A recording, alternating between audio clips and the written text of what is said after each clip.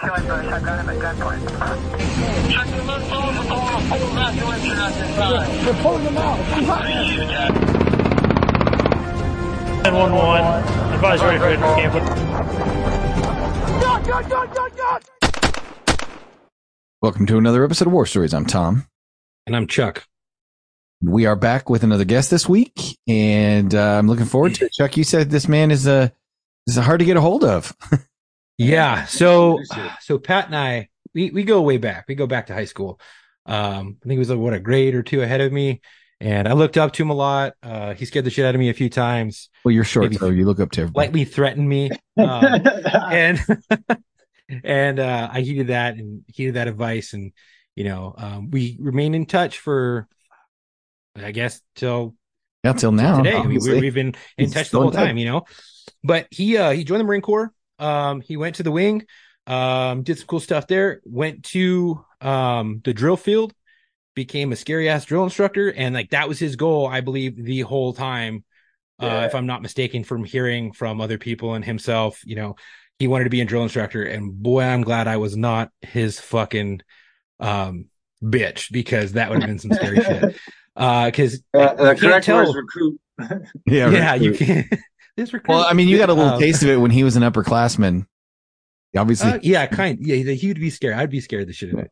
He's scary. And anyways, don't let that beard fool you. He's got a fucking chiseled jawline, scary as shit. You can cut fucking glass on it. Anyways, he then left, started his own business where he sells guns and shit, and he also fights in the ring. Yes, sir. That sounds pretty good introduction, bro. I appreciate that one. Hey, you're welcome. Welcome to the show, Patrick. How are you? I'm doing good today, man. Thank you very much. I appreciate being here. You do have a nice beard, but I mean, I can only imagine what the DI in you would have said to anyone who showed up with that. I'm slacking, man. Let me just put it that way. Hey, we're out now. We don't have to.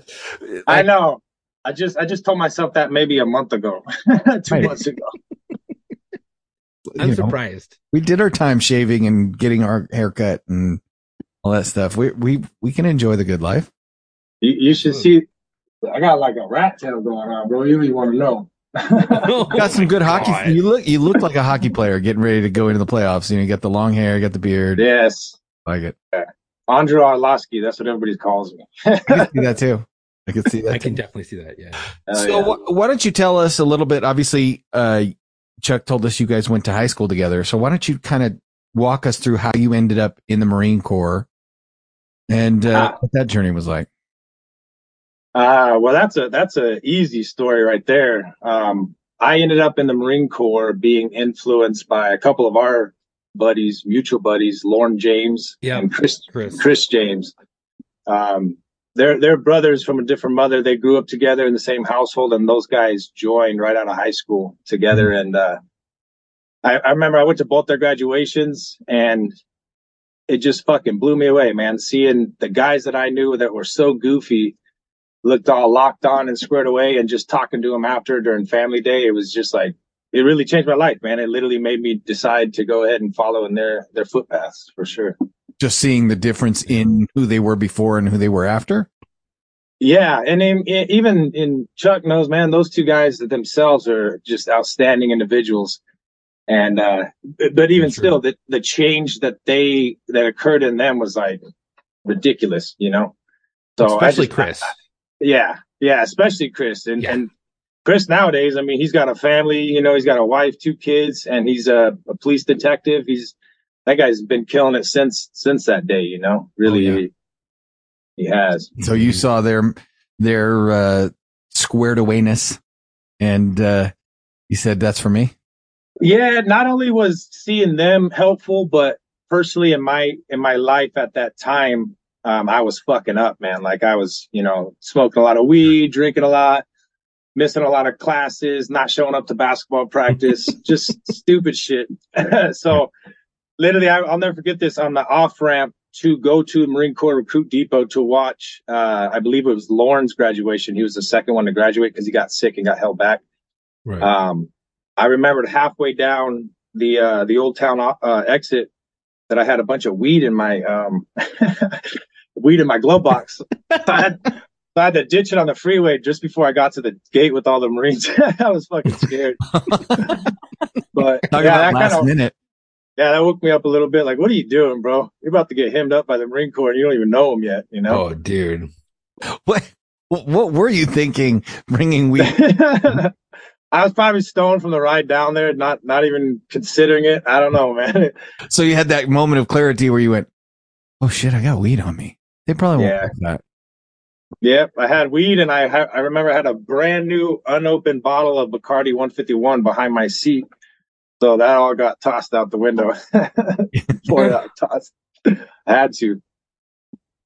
So that's an interesting. Hilarious. So you start that way, and it makes such a huge impression on you that you're like, no, this is for me. What specifically do you think about it? Like, because how do you go from, okay, I want to drink Bacardi and smoke some weed and forget I have some as I'm driving to the front gate at a military installation. Yeah. To what specifically about it is you're looking at these guys that you knew in high school that are coming out of this basic training as Marines. And then you said, was it like, man, I'm fucking up, I need that? Or was it like, dude, that shit's badass, I'm going to go do that. I don't care if I have to quit smoking weed. Mostly I'm fucking up, man.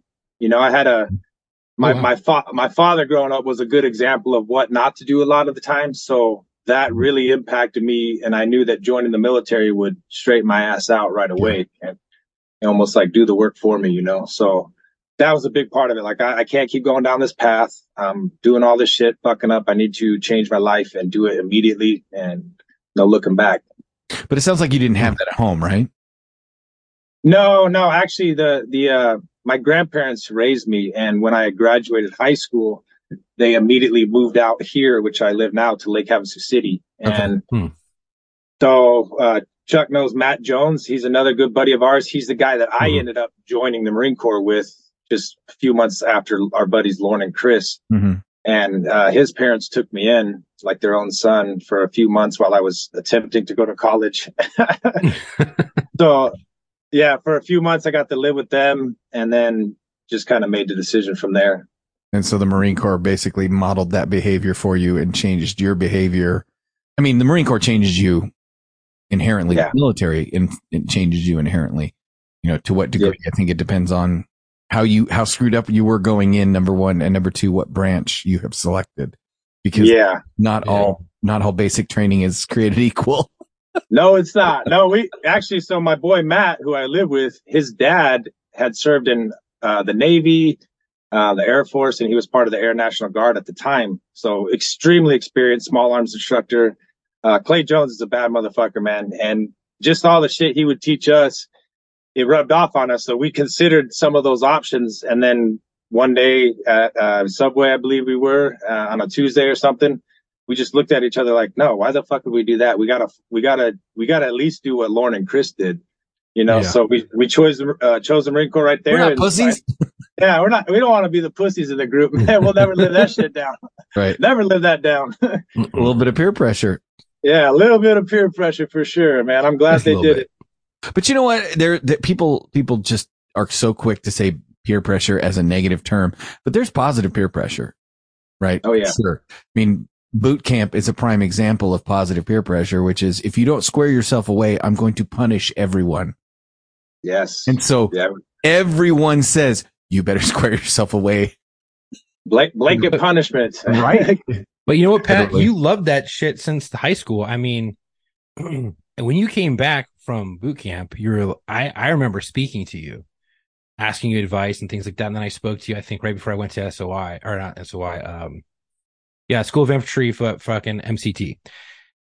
And you were like telling me like, hey, this is what to expect, yada, yada, yada. And then you were talking about how, you know, you wanted to be a drill instructor. And I think you were one of those crazy dudes in boot camp that probably thrived off the screaming and the yelling. You're like, fuck yeah, this is what get my dick hard, dude. I love this shit. Yeah. Like, this is what I'm going to do. Yeah. Yep. I definitely did thrive off that shit. I was one of the louder recruits. I think I got promoted to squad leader, then eventually guide, and then fired from guide back to squad leader because I wasn't cussing and yelling enough. So after that, I started cussing and yelling more, man. Damn. They knew what they were doing, man. It's all mind games. It's a very well Absolutely. planned mind game. Yeah, a lot of smoke and mirrors, man. Oh yeah, for sure. Well, that's why I always tell people, if you really think that you are the absolute worst person that they've ever seen, it doesn't matter how many times they've said that. You're like, oh my God, I really must be the worst. No, you're not the worst person they've ever. There is a worse person that they've ever seen. Yeah. Chances are you're not it. Now, you play. Yeah. how many, because I've always been wanting to ask a drill instructor, and I've never really met one. Obviously, you are, and I should have asked you before, but how many recruit classes or whatever get investigated by NCIS? Is that like another smoke and mirror type of thing? Like we're like, oh fuck, we're being investigated. Let's see who cracks and let's see who squeals on some shit. Or no, especially nowadays. You got to realize, man, I left the recruit depot and EAS back in 2014. I'm talking about back then, not now.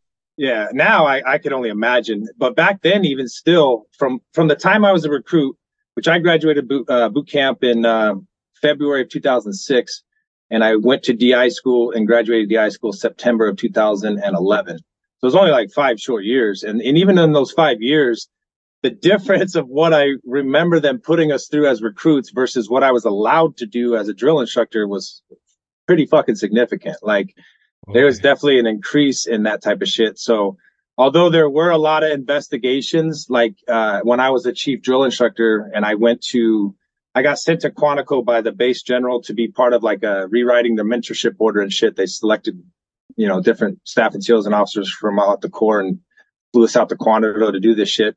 But while I was gone, one of my teams got alligated on by a recruit. And throughout that whole shiesty fucking investigation, I ended up getting an award taken away from me. I had won a meritorious I had won a drill instructor of the year board. And there was supposed to be a follow-on award given, and I didn't get that because of these allegations, from whatever my team did to this kid. So although there were a lot of investigations going on, it wasn't as common as you think. Because, like for instance, me as a chief drill instructor, I cracked the fucking whip on my hats, and really was there to look out for them. Like I don't train recruits as a chief. I hardly even need to yell at all. It's all about taking care of and training the drill instructor. So. It wasn't as common, but it happened for sure. Okay, I was gonna say because fuck, dude, we went through some shit. Yeah. Well, got arm broken and fucking craziness. So let's get into the DI thing because I think that's super super interesting, and there's probably a lot of people who like Chuck are like, I've always wanted to ask a DI this. So let's just start with. So you joined the Marine Corps, but you're not a DI right out of the gate. So tell us a little bit about your journey to become a DI. And obviously, when you were going through basic, if playing around with the DIs and getting screamed and yelled at like that was getting you off, then is that when you decided that I want to do that shit? Yeah. Did you just watch Full Metal Jacket? No, I hadn't seen that movie till after I graduated, to be honest. But yeah, no, I remember in recruit training, as we were about to step off in our trucks for Family Day to go meet our families, our experienced drill instructor, which we would call the EDI or the J, Sergeant Butler, he asked me, he's like, so Boffman, what are you going to be doing in 4 years? And I literally looked that man in the face and replied that I was going to be a sergeant and I was going to be a drill instructor. And he fucking kind of laughed and told me I was a piece of shit, whatever he wanted to say to me at the time. Yeah. And I think I did him one better because I got promoted to staff sergeant like 2 weeks before I graduated DI school. So I got to kind of rub that in a little bit. Did you run into him later? See him again? I never seen him again. And you know what? To be honest, man, I was told by several sources he was actually killed. He was killed on the side of the road. He became a Vermont, I want to say, a Virginia state trooper, and he was struck by a vehicle, man. So rest in peace. Drill instructor Sergeant Matthew J. Butler, dude, he was a fucking monster, bro. He was absolutely a maniac. And I thank to this day that guy for a lot of what he instilled in me, because I sure as fuck brought it to the drill field when I came back as a Lima Company hat. He was a Mike Company hat. Okay. Yeah. Yeah, he's a bad dude, man. I mean, I still have nightmares of that guy, bro. Literally. It's crazy. I'm looking up to see if we can figure out who that is, because that would be interesting. But so you decided early on you wanted to be a drill instructor, and then what do you do right out of basic? So I signed up for a 5-year contract as an avionics electrician. And what I did was, a bunch of different schools. So right out of recruit training in MCRD San Diego, I went to Pendleton to do Marine combat training. And then from Marine combat training, I was flown out to Pensacola, Florida. And that's part of the aviation training. And what I learned there was how to do basic avionics. Basically an electrician on planes is what I was, or electrical engineer. And then from there, they sent me to Whidbey Island, Washington State, which is where I learned how to do my job, but on my specific platform, which was an EA-6B Prowler. Yeah, we interviewed guys who were stationed up at Whidbey. Yeah. That actually, our buddy Matt Jones was stationed up there at the same time. He was doing security forces before he got to Camp Lejeune. But so I did the C school, which is in Whidbey Island, Washington State, and that was about 7-month school. And then from there, I went to the fleet, the operating forces out in Cherry Point, North Carolina. And that got there about, I think, February, March of 2007, I'd say. So that's started my fleet career as an avionics electrician, working on EA-6B Prowlers. Within that time, I did quite a bit. I deployed 3 times, went to Iraq, Al-Assad twice, Bagram Airfield once. Did martial arts courses, did sergeant's course, did all those types of PME schools and all that, and then re-enlisted in Afghanistan as a staff select for the drill field. I was about maybe 80% of the way done with a MECET package to become an officer, and it clicked in my brain. What I really should be doing is becoming a drill instructor, because then later down the line I could always become an officer, but I couldn't do the other way around. I couldn't become an officer, then go back to becoming a drill instructor. Right, exactly. You can't put the cart before the horse. That makes sense. If you really want to be a DI and put that, checkbox on your resume, then it makes sense that you would have to do that first. So you decided to delay the officer route and go. So how does that work? Is there an audition process? Is there an application process? I imagine being a DI is not just something that people hand out. There's a little bit of a screening process, but it's not as rigorous. I believe it mostly has to do with boat spaces and being able to get a seat at the school, essentially.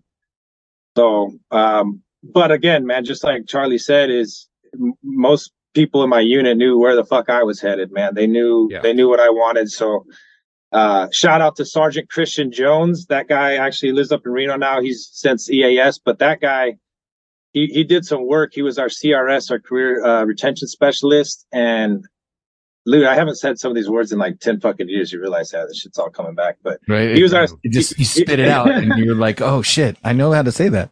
Yeah, right. He's our CRS, and he went to boot for me to just get it all handled in a timely manner after our Afghanistan rotation, and made it happen. And actually, shout out to John Self. He was one of my Marines. He was a corporal under my charge. Actually, he got promoted to sergeant, and he gave up his boat space for re-enlistment to let me have it so that I could go be a DI. So thank you for that. Yeah. Wow. Yeah.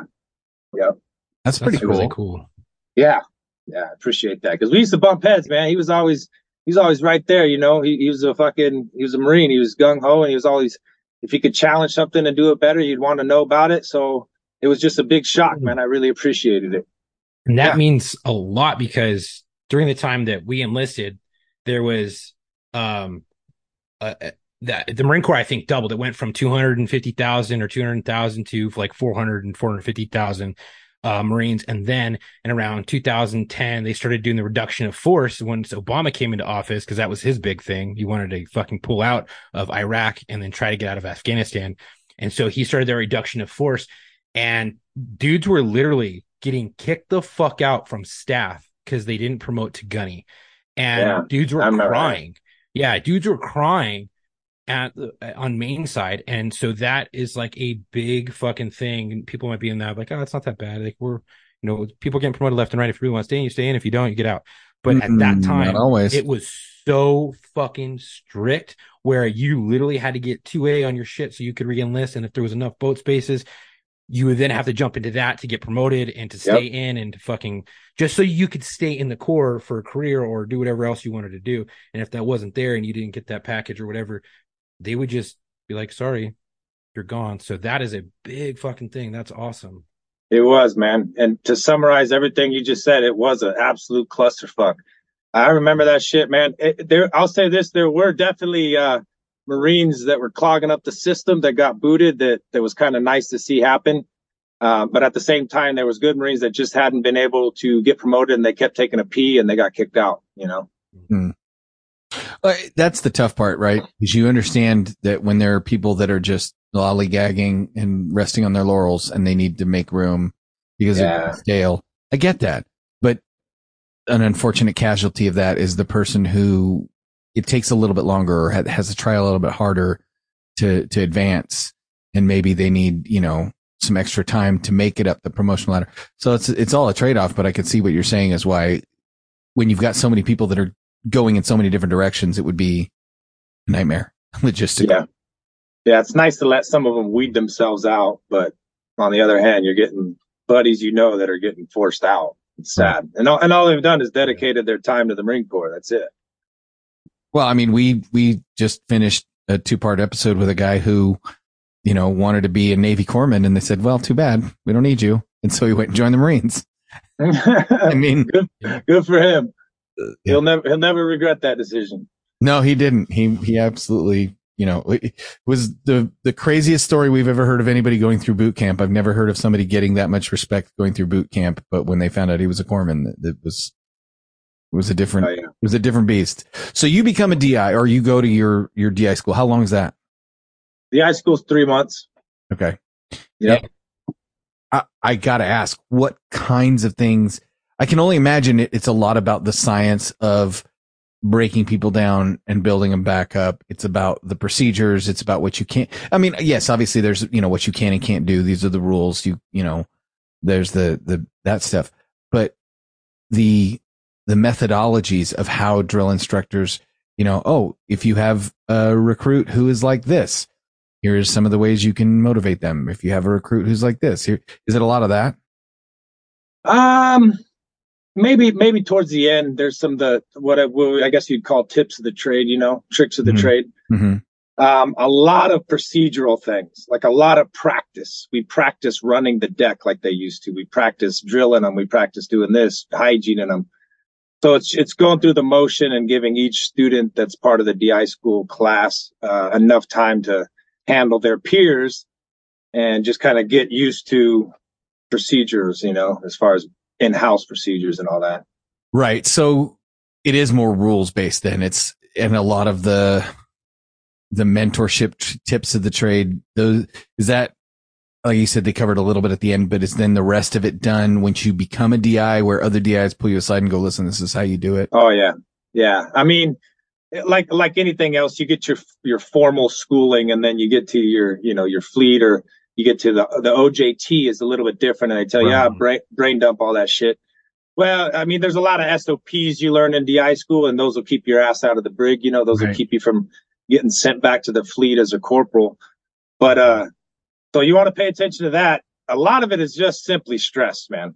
They are just there to stress the fuck out of us and see how we operate when we are soaked in chucks. You know what I mean? We're our service Charlies and we're just broken down, how we're going to operate. You know, that's basically what it's for, to see our capacity. Really? Dude, yeah. Talk about yelling at trees, dude. Yelling at trees? Well, honestly, I don't remember too many times yelling at trees.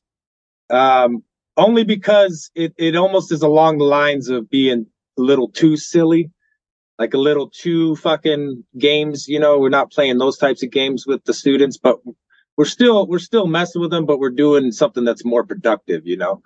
But there's definitely times where we've done shit like that, where we're getting punished because we're not yelling or sounding off enough or whatever. But honestly, man, I had no issue from the beginning opening my fucking mouth. Like, it doesn't sound like it. It didn't matter, man. You don't strike me as that kind of guy.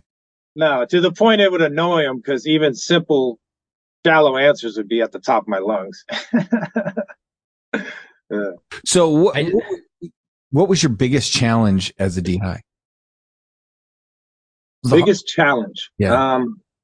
Well, let's just say physically, I did, I was injured for about a week. I had ITBS syndrome in my right knee. And what that is it's like your luteal band just is inflamed and it causes a fuck ton of pain, especially when you run. Mm-hmm. So I had to, talk to the school director, and he's a captain, and he's like, are you trying to, bow out and just do it gracefully? Or are you just trying to get the fuck out of here? No, sir. I can't PT. Like, I literally can't run. I'm not trying to puss out. I just need some medical attention. So they sent me to the corpsman. They gave me a cortisone shot. It was like crazy, amazing, like fixed it instantly. Like, right. Got off the tables. They put me right back into training. And then I blew it out again, like the next PT day. So they let me take off Friday, Saturday, and Sunday from PT. And that next Monday, they gave me another cortisone shot. And it was good since then. Like, it literally lasted probably the entire time I was in the rest of the time I was a drill instructor in the Marine Corps. I never had an issue. So that I'd say that's one of the biggest physical challenges. Other than that, I was in pretty decent shape. I'm not the best runner, and that's all we do is run. So that's like, oh, Boffman's good at everything other than this. It's like and then he can't run with the fuck compared to a lot of the other school students and just drill instructors. And I just, I wasn't that in prime condition. So that I did have to get in shape a little bit. Mentally, man, just dealing with another staff sergeant screaming at you when you just want to knock them the fuck out. You know what I mean? Like that, I had to get over that shit a lot. I had a lot of belligerency. I had to flush out from being top of my game in the fleet, Sure. Coming from holding a lot of billets to basically being a fucking peon. And nobody cares what you've done in the fleet. It doesn't matter how many, how big your rack is or nothing like that. It doesn't matter. So that I had to get over, but that happens pretty quick. Yeah, a lot of challenges, but physically and mentally, those are probably two of the bigger ones. I bet, dude. I saw that firsthand with a chick when I was in law enforcement. When I was going through the academy, she was a master sergeant in the Air Force. And she could not get with the fucking program to save her goddamn life, even in the academy. And then they kind of coddled her in the academy, which I was like, this is going to fucking backfire. This is going to fucking backfire. We went to our division to do probation. And this fucking chick, like, she's a friend of mine, but fuck, dude. I was like, damn, Stephanie, you got to get with the fucking program, dude. You got to play the fuck games. She's like, no, I'm not playing fuck games. I did the academy. I was like, yeah, barely. I was like, you kind of got coddled, like, dude, you got to fucking get through that shit. And she's like, I'm a fucking master sergeant in the fucking Air Force. I'm like, no one gives a fuck, dude. You're learning. You're fucking learning, dude. You don't rate shit here. You haven't done shit. You haven't seen shit. You don't know fucking back from forward to back. You don't know any of this shit. You're going to get someone fucking hurt. And then fucking halfway through, she took bucket, took orders, went over to overseas and came back and fucking boof, bounced. Damn. Yeah. Damn. She couldn't hack a different animal. That's hard. When you went to be a DI, you signed up for the fact that nobody gave a shit. Mm-hmm. Yeah. When you go to be a SEAL, when you go to be a police, you sign up. Nobody gives a shit. You're starting here. It's the same exact thing happened to you on day one of boot camp. And if you can't wrap your head around the fact that boot camp alone doesn't carry credibility into the rest of the world for you all the time. Sometimes you got to start from the fucking bottom and start from scratch, and you got to check your ego. Yep. That's the best way to humble yourself on the way up, man. For sure. Yeah, for sure. I can tell you, I still run into people that they never learn what they don't know, if that makes sense. Like it's, yeah. The old expression of you don't know what you don't know till you know it. And then you know it. So you don't not know it, kind of a thing. Yeah. Well, yeah, you can't know you didn't. Oh, I knew I didn't know that. No, you just have to be open to the fact that there's a ton of shit out there you don't know. Mm-hmm. And when you accept that and when you humble yourself and be like, okay, I'm getting into a group of people that know what the fuck they're doing. I just need to shut my mouth, open my eyes and ears and absorb as much as I can. And then take the shit that they dish out because I'm not on their level. wrap your mind around that and life will be a lot easier for you. Oh yeah. Yeah. That happened fairly quickly for us. You know, not only like in the Marine Corps or military in general, but especially the Marine Corps, there's a lot of adherence to the rank structure. And there's a lot of, keeping that sacred, if you will, and traditional. Right. Right. Well, on the drill field, that applies, but not as much as your billet. That's basically passed on to the billet, because you can be like, I'll never forget being a senior drill instructor as a staff sergeant and having gunnery sergeant green belts run onto my deck and stand at the restiest parade rest you've ever fucking seen for me, because I'm a senior drill instructor. Me being me, I'm like, hey, gunnery sergeant, bro, you need to chill. Like, you don't stand like that for me. I'm a staff sergeant, man. Don't ever forget that. I'd be the one reminding them, hey, don't let some of the shit get to your head like some others have before me. I'm trying to correct it and let you know you can show me respect without snapping the parade rest like a fucking recruit, you know? Right.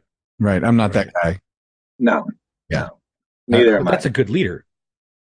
You know what I mean? Yeah. Well, it's a good follower. Right. Yeah. That too. It's also a good follower. Learning how to follow is just as much of a skill as learning how to lead. It's just not everybody can be a leader. There's stuff that you have to inherently have in you, but you can teach just about anybody to be a good follower, except those that are completely stubborn and hard-headed and think they know everything. Right? Yeah. That makes sense to me. Like what you're talking about, that gunnery sergeant, he's a fucking gunny because he's obviously a good follower as well as a good leader. Yeah. He knows what's up.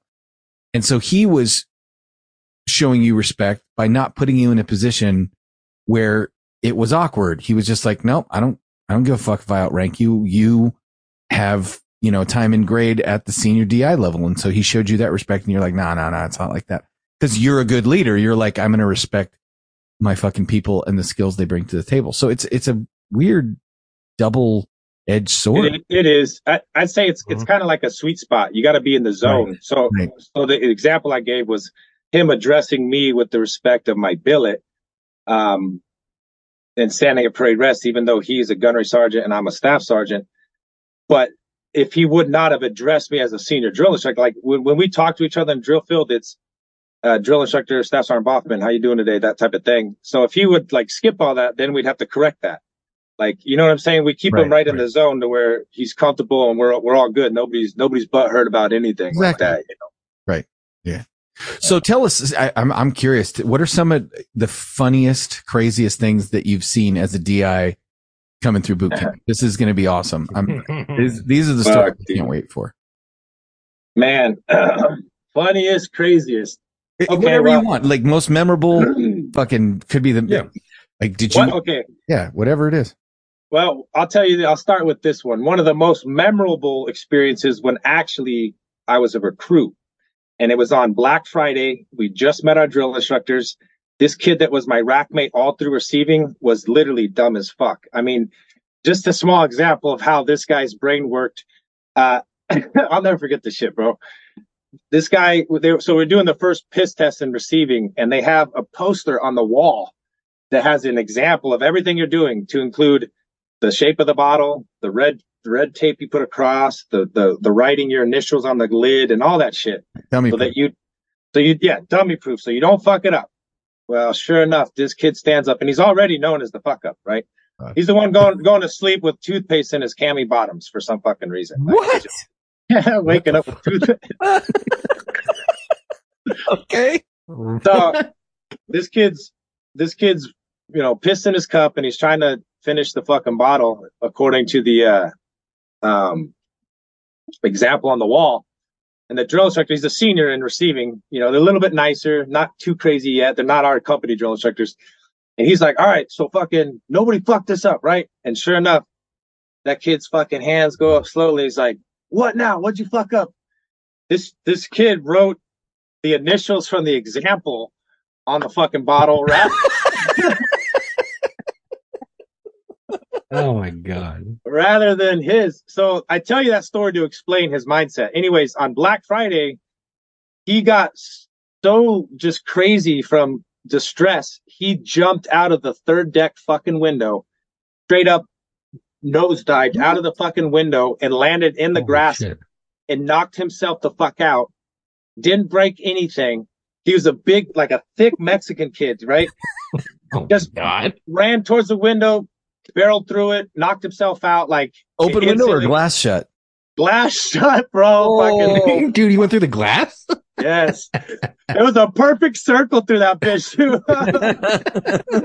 It's like You know- Mexican shaped. Yeah. you know the portholes on those buildings, they're only like they're not thick windows, like they're thin slats that all open. Sure, yeah. And so yeah, that was the first day of boot camp for me. I was like, fuck, bro, really? Are we in for this shit? I'll never forget that. And actually, as a hat, I used to take my recruits when we would be on a certain side of the chow hall. I'd point to that third deck and I'd tell them that fucking story about that porthole. Be like, that's going to be you bitches if you don't fucking, sound off tonight or some shit. You're be want to jump out of the window. Damn right. So that's the one as a recruit. Let's see. Did you ever hear from him why he did it? No, he literally, bro, like I said, that was one small example of just how fucked up in the head he was. Right. They must have kicked him out. Oh yeah, he was gone. RSP, recruit separation platoon. The very next day, it's just funny to see him march over there unscathed. Like he's three stories up, and he's good, bro. Holy shit, dude! You can't kill the dumb, dude. Sometimes Yeah. you're just too dumb to die. No, man. Was he trying to? You think he's trying to kill himself? Yeah. I think he was so stressed because the littlest things would kill this guy. Like he couldn't keep up with any counts. He couldn't piss fast enough. He couldn't make his rack in the morning fast enough. And I was his rack mate, dude. I was stressed from this guy. Like, cause I was getting told, hey, you got to fucking help him. You got to help him. You got to help him. You're trash if you don't help him. You got to make sure he's done before you type mentality. And nope, he didn't last but a day. A day. Dude. Damn. Yeah. It's crazy. I heard a similar story from Chris, and I was going through boot camp in Lejeune, or not Lejeune, Paris Island. And I was in PI, and I was like, dude, I'm waiting for someone to jump out the fucking second story. And I'm like, dude, is someone going to fucking jump? Like, I kept hearing all this shit, people jumping out of windows. Not one motherfucker from any of our fucking company jumped out of a fucking window. And I was kind of a little bit let down. I was like, dude, right? What happened? Jumping. That's always a good way to start things off. And I remember the chief drill instructor, Staff Sergeant Stahl, sat us all down. This is F1, bro. This is literally Black Friday. This is the first day you've met your company drill instructors. We already have the chief sitting our individual platoon down to explain what the fuck just happened. And he used it so perfect. I'll never forget what he said. He's like, you motherfuckers are lucky. Now I got to tell your drill instructor to tone it down. Like your boot camp's going to be fucking easy compared to what it was going to be. We're like, shit, thank God. Yeah. And then he went over and he's like, you need to turn up the pressure. yeah. Turn it up, boy. Turn it up. Exactly. So once you finally become a DI, where did you do most of your time? Did you do all your time as a DI at MCRD San Diego, or did you? Yeah. Okay. Yeah, I was there for the whole time. Checked in July of 2011, and checked out December of 2014. And the entire time as a hat, I was a Lima Company drill instructor, 3rd Battalion. Did 2 cycles as a third hat, 1 cycle as an EDI, 2 cycles as a SDI, and 3 as a chief drill instructor. And then from there, was I went to McQuist to teach some water training a little bit. And then I think I went to be the battalion SACO before I got out because I already made the decision to EAS.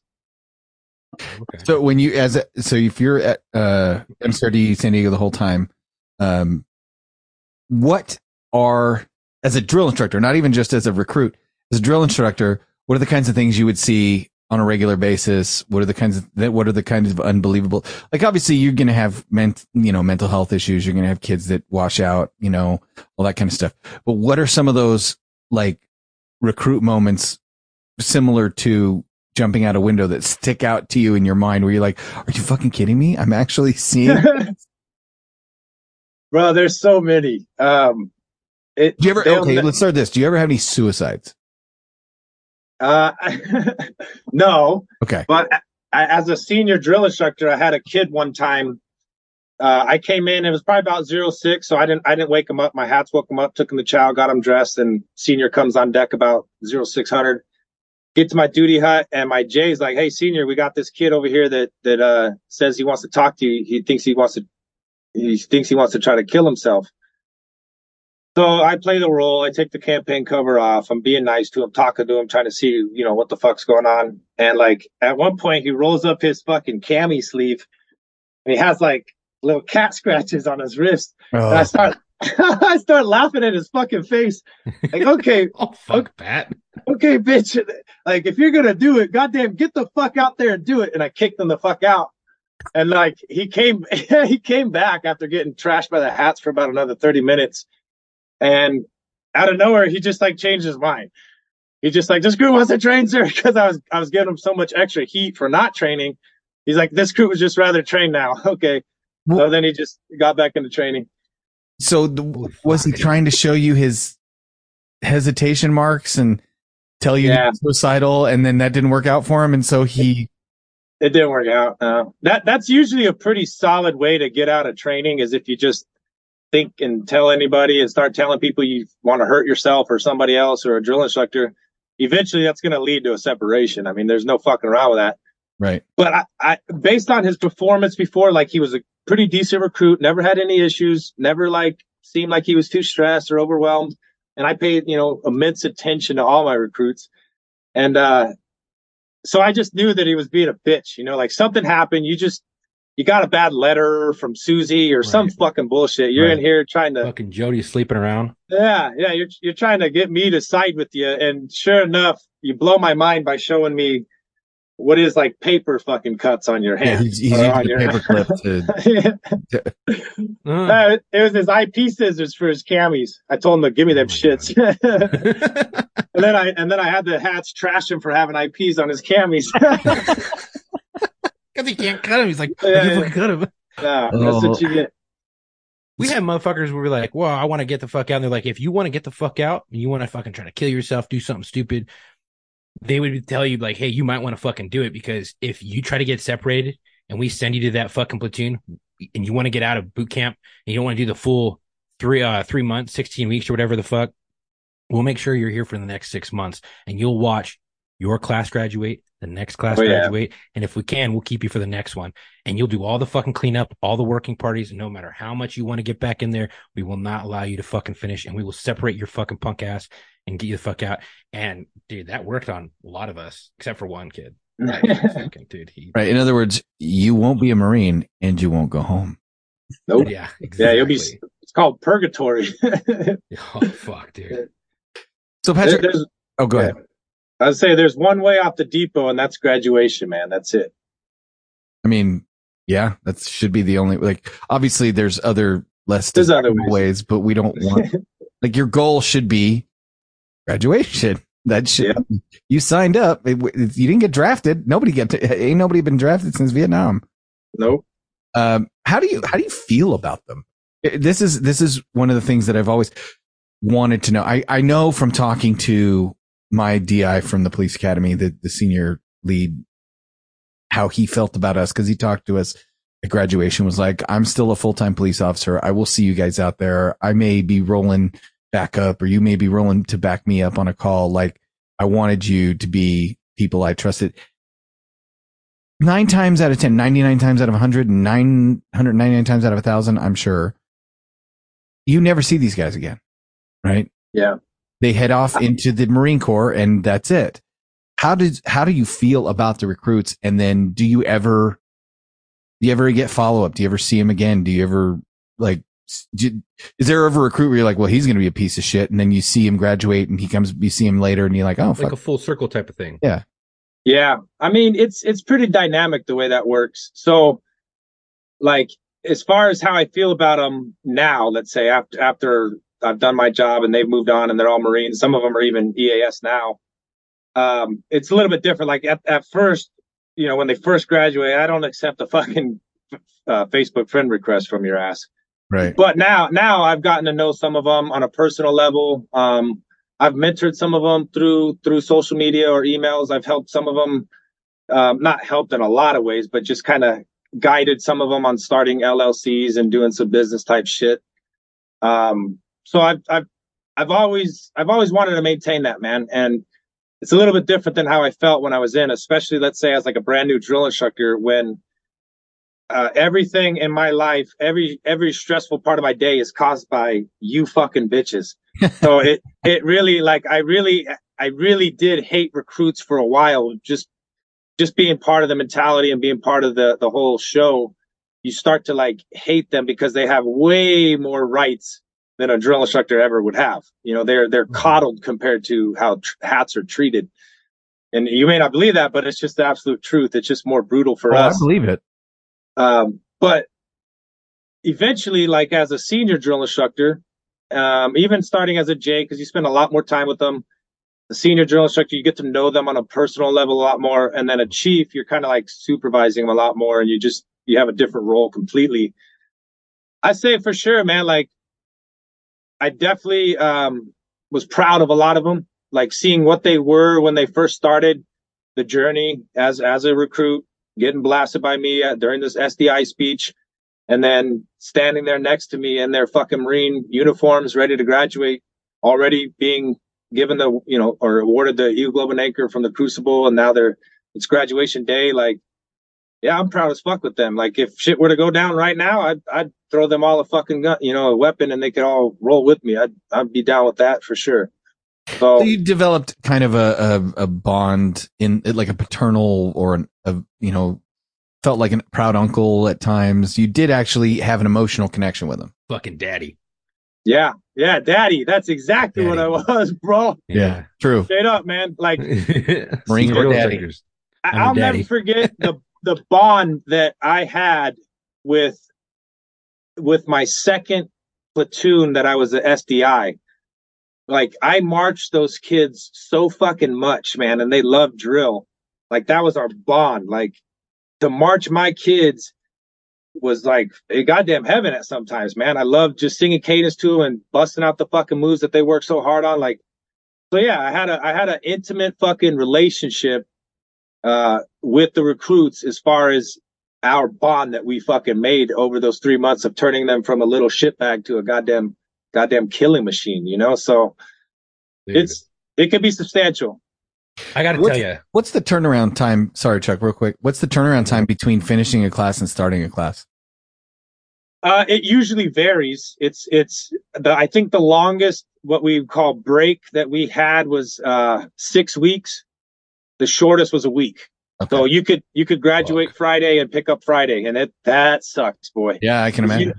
Your body's still smoked. Like, you literally are a noodle.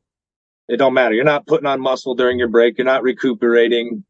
I remember one year, my second cycle after graduation, we had 2 weeks off, and the first week I couldn't fucking walk because my Achilles heels were so fucked, or my Achilles tendons were so swollen from finally being out of dress shoes for once, for a week. It was weird. I couldn't walk, dude. It was weird.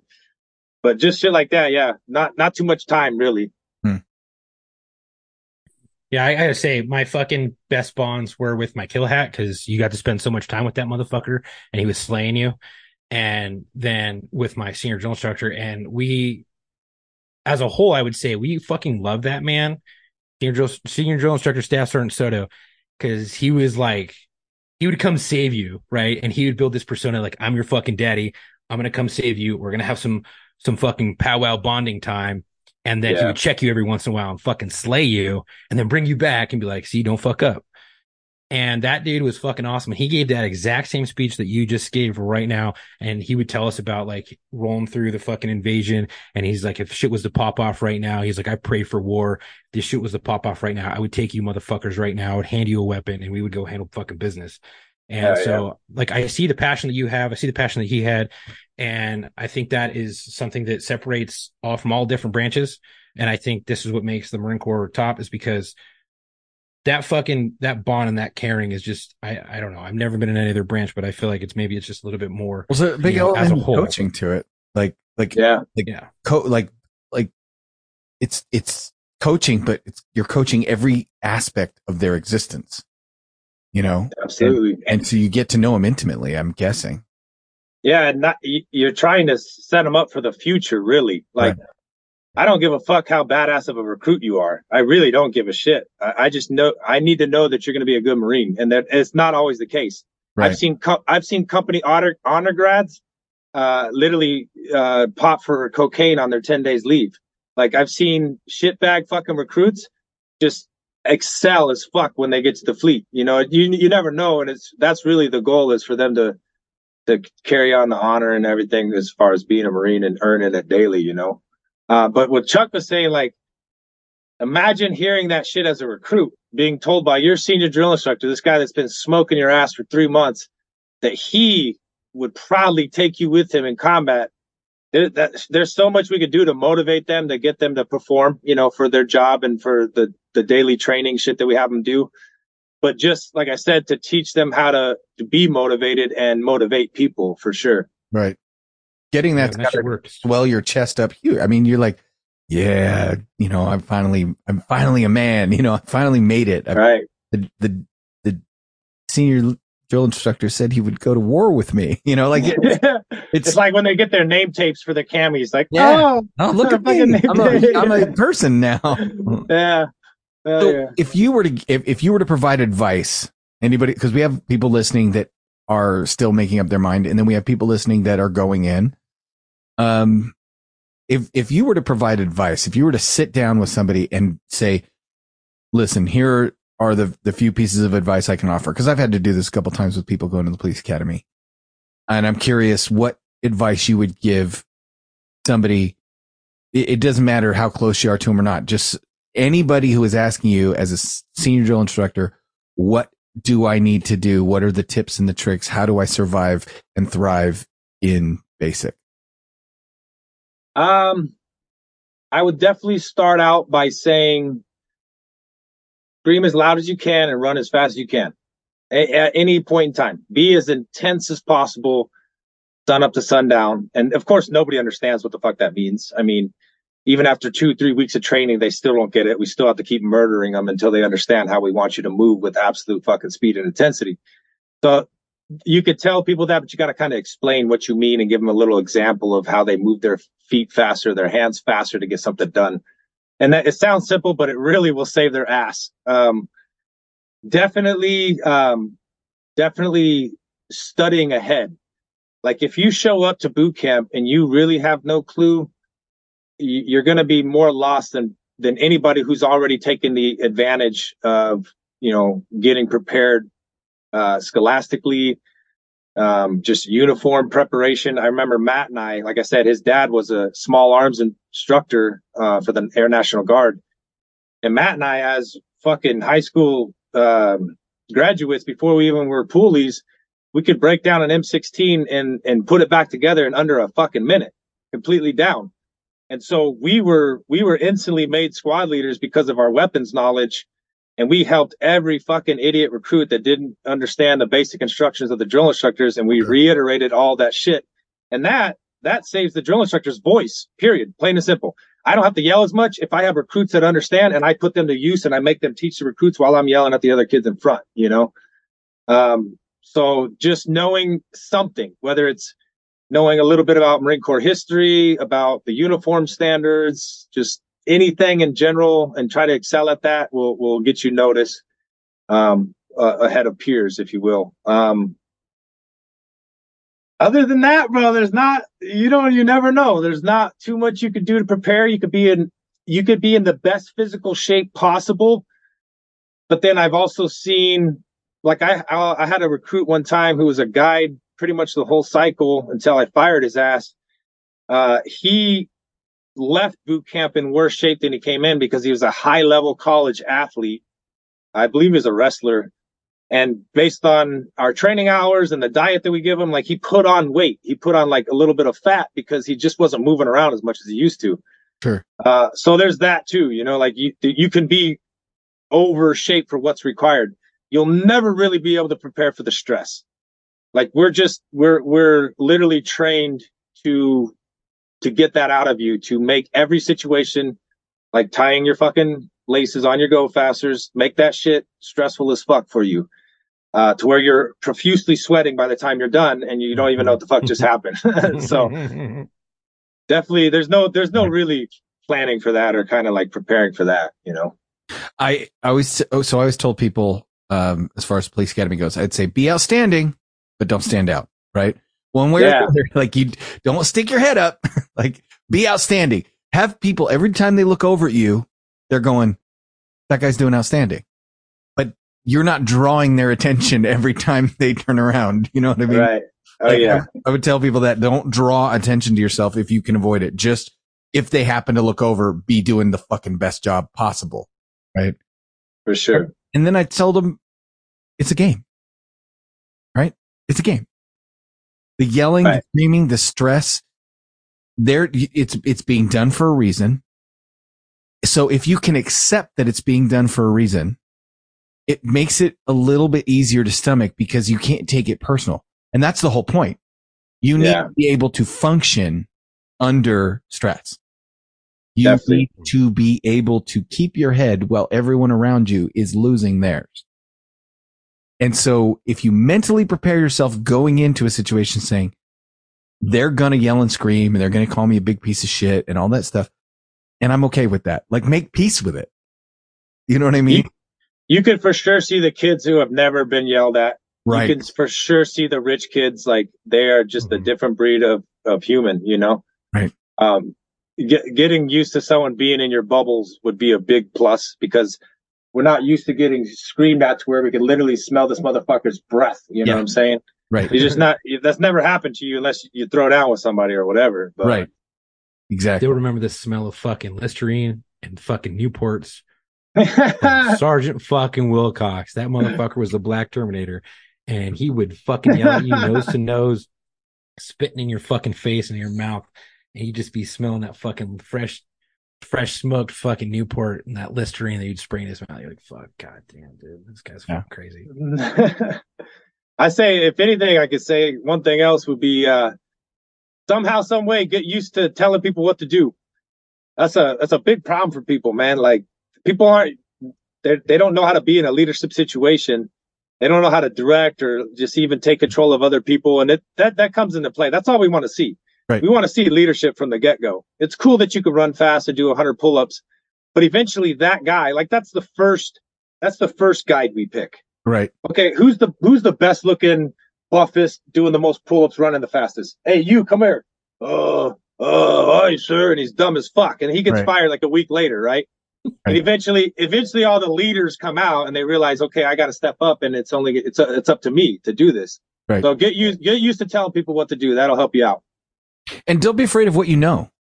Right? Yeah. Like, be confident. Yeah. Be confident. And that's the double-edged sword of, like, know when you don't know something, right? Yeah. And listen. But when you do know something, be confident in your ability to do it. Don't be a cocky asshole and be like, I got this. Like, sir, I'll take care of it, sir. And then fucking do it and take care of it. Yep. You know, my son it's funny. My son came to me last night. And this was probably, you know, when you have those moments as a parent, I don't know, Patrick, if you're a parent, but I know Chuck is. And when you get to this point where maybe you've experienced this with your recruits, even, they don't have to come and tell you something. They don't have to come and drop a dime on themselves. They don't have to come to you. Like, they've reached a point where they could have gotten away with it, or could have, you know, we didn't notice or whatever. But my son came to me last night and he said, look, this is what happened. And it turned out okay. I handled it, this and that and the other thing. But, you know, you can get mad or tell me I had bad judgment if you want, but this is how it happened, and this is what happened. And I just felt like I should let you know. And I was like, holy shit, that's a pretty, like, I couldn't get mad at him because it was already over and done with, and he'd handled it. He'd handled the business. That's but good he progress. still had the integrity to come to me and tell me, this is how I fucked up and this is how I fixed it. And I just felt like you should know. And being able to have that kind of, like you were talking about, being confidence in owning your fuck ups. Like, that's another thing too. I think you could agree, Pat. Own your mistakes. Like, own them. Yeah. If you fuck something up, take the fucking ass whoop and take the ass chewing. Just, yep, that's me. Yep, give it all to me because I fucking deserve this shit, and I'm gonna make it better. Not gonna happen again. Don't be the guy who fucking laughs off a fuck up and then fucks up again. Right, like you didn't learn nothing. Yeah, exactly. That type of integrity is what we aim for, and you do see that come around. It's not as quick as their volume. It's not as quick as their speed. It's not as quick as their motivation. recruits are shitbags, man. At first, they're used to doing things at their own pace. Even though we tell them how to do it and what they need to do, sure as fuck they didn't wake up in the night and get it done, and now they're getting smoked the next day. So that's what I call the forging process. Like, we are literally taking human beings and molding them into something that is particularly all the same across the board, and it's got to be a standard. And to get people to that point, what you have to put them through is pretty unique. Yeah. Like everybody's different. That's the thing. Everybody responds to leadership a different way. We all know this from being in. Some guys just need short, sharp commands. Aye, aye, sir. And they make it happen. Yep. Other guys need to get fucking screamed at and spit on and just smoked day in, day out, day in, day out. Yeah. But eventually he gets it. You got what you needed, and that'll stick with them. You know what I'm saying? And we see that at the end for sure. We look for that. Good. Well, it's been awesome. It's been fun. I actually have really enjoyed getting all the inside scoop, because it's you get a lot of questions. You obviously see, DIs portrayed in film and TV. You see documentaries where, you see military commercials. You see all these things. Everybody knows what a drill instructor, Marine Corps drill instructor looks like. Everybody's, most people have seen Full Metal Jacket, Yeah. But to actually speak to a drill instructor and get, your take on how, like, behind the scenes has been fun. I liked it. Had a good time. Yeah. Those are definitely some fond memories, brother. I'm glad I could share those with you guys. Yeah. Now, do you miss it? Oh, fuck, dude. Every day, man. That literally is the one place on this planet I fucking actually belong, dude. It really is the truth. Like, I'm so good at what I did that I need to be there, but my body ain't going to have that shit. There's no way I could run a deck right now. I'd get crushed. I'd get absolutely goddamn crushed. So, but I wish I could, man. I wish I really could, because I did enjoy that thoroughly. Yeah, it's a young man in a fucking octagon. Yeah, that's the replacement right there. So where can people see you fight? What's the? Well, right now I am injured. I tore my meniscus in late November last year, so I had to cancel a fight in December, and I just started taking some pretty intense injections. So as of a couple days ago, I decided to take a middleweight fight, and I'm shooting for October. That'll be down in Phoenix with Rough MMA. That's who I've fought for all of. My last 3 fights was with Rough. My first 2 was with the World Fighting Championships, one in Laughlin and one out of Sabova Casino, California. But the last 3 have been all down in Phoenix, Arizona at the Celebrity Theater. So those fights are all on pay-per-view. And then, of course, you can come and watch in person or whatever. Right. Where can they see him in person? Where's the fights at? The Celebrity Theater. It's down in Phoenix, Arizona. That's who I'm fighting for at the current time. Okay, so they're the promoter, I guess. Yeah. Okay. Yep. So they have their own internal system right now, and that you okay. Yeah, they put on pro fights as well as amateur fights. Right on. That's cool. And you're pro? No. You're amateur. Nope. I'm an amateur. Okay. I'm 3-2 right now is my amateur record. As far as going pro, I'm really looking at mid next year. If I continue to heal physically and get a couple more wins, like I said, I'll be fighting middleweight coming up in October. So, I've hit all 3 weight classes. I'll be a middleweight fight. I've done light heavyweight and I've done heavyweight. So I think my experience is getting a lot accomplished during these amateur fights where I'm making all my mistakes. So, right. Mm-hmm. Yeah. And then at that point, it's all about finding people who are willing to pay me to fight, because that's the only way I'd go pro. Right. Exactly. Right. Yeah. That's the only way you can, really, is get people to pay you to do it. Right. I mean, you could try to do UFC and try to do those fight nights in fucking Vegas, but those are just brutal. Yeah. You kind of have to be selected, to go to that. And I think I would need probably 5 to 8 pro fights under my belt is what it looks like the average is. So that's 3 or 4 years from now, because 2022, I fought 3 times, had to pull out of a fight in July, and then tore my meniscus and pulled out of a fight in December. So I was really active for 5 fights, training day in and day out. Sure. I mean, to do 5 more fights, or 2 more amateur, and then 5. I mean, that's 7 more fights. That's a solid year and a half to 2 more years. So Yeah. I'm only getting older. You know, I got to really pick and choose here what I want to do. Your biggest fight is the clock. Yeah, it really is, man. Yeah. It absolutely is. These young kids don't even understand, dude. If No. you're 21, you better start fighting right now. Get after Don't it. wait. Yeah. Don't get wait. after it. So, well, I know normally we have our guests that provide our dedication, but Chuck says you do not have your own dedication, so we are going to provide the dedication for this week. Chuck, who do we have? By the way, we did try to look up to see if we could dedicate our episode to your former drill instructor, but we can't find any confirmation on what you were saying as far as him having been in law enforcement. Okay. So maybe we'll research that, or if you can research that, maybe we'll dedicate a future episode to him if we can get one out. Definitely, brother. I will definitely take care of that. And I did find somebody with that name who was in the Army, but I'm not going to make that mistake. Yeah. I did make the distinction only when I started talking about it. And I don't know anybody personally who was killed in action. So I didn't pick anybody to dedicate it to. Yeah. Totally fine. All right. Real quick, before I do the dedication, Pat, where can they find your business? Oh, yeah. Right now, best place, we're all over social media. We got an Instagram, we got a Facebook, but our website, if you need to look through our merch or buy or browse any of our firearms, will be at aaeamerica.com. That's aaeamerica.com, and that stands for Against All Enemies America. So hit us up, take a look at our current inventory. We have a live feed of everything that we have in the store as far as firearms on our website. And then, of course, if you have any questions, feel free to email us or call us. And real quick, our number would be 928-444-5778. Okay. Perfect. And you guys are full spectrum. You sell just better. Do you specialize in something? We do specialize in custom ARs. We do a lot of AR builds, gunsmithing, just modifications, whatever, what have you. We sell all types of retail guns, brand new Glocks, Smith & Wessons, 6 hours, whatever you want, as well as the accessories. We do have a lot of consignments or old guns in stock too. We're kind of separate from a lot of shops that just carry the modern new stuff. I need a T3. What's that? I need a T3X. Can we? T3X. I'll see what the distro list looks like. We probably get that. No problem. Anyway, all right, go ahead.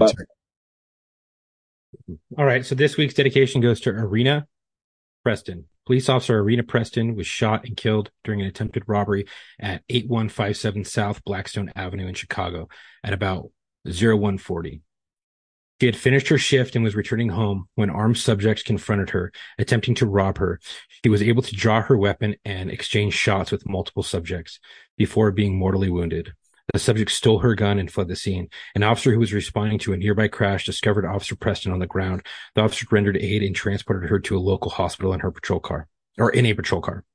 5 suspects, including 1 juvenile, were arrested the following day.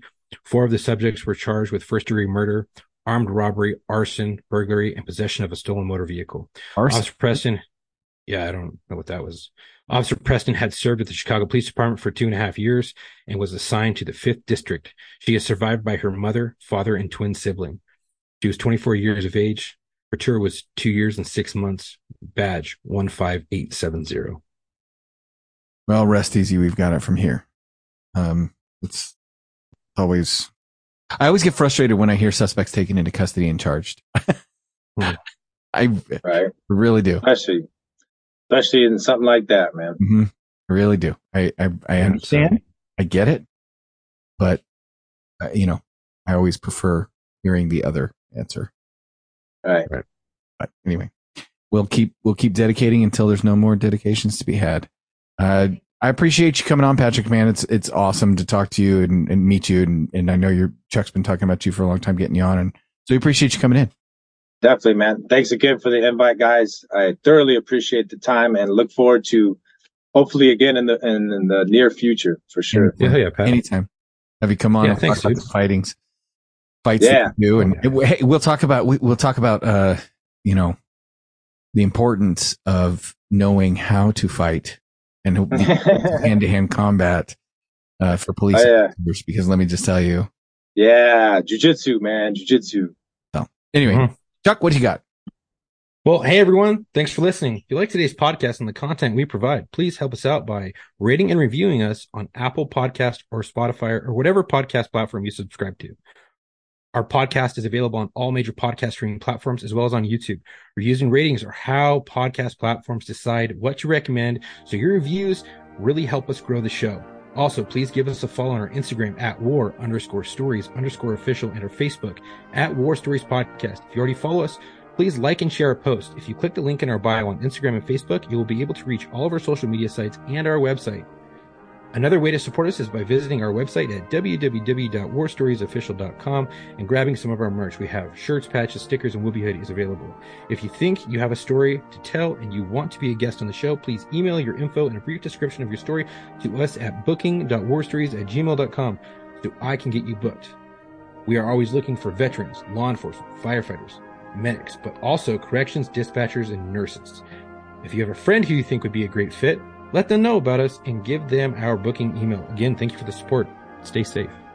And, until our next episode, come home with your shield or on it.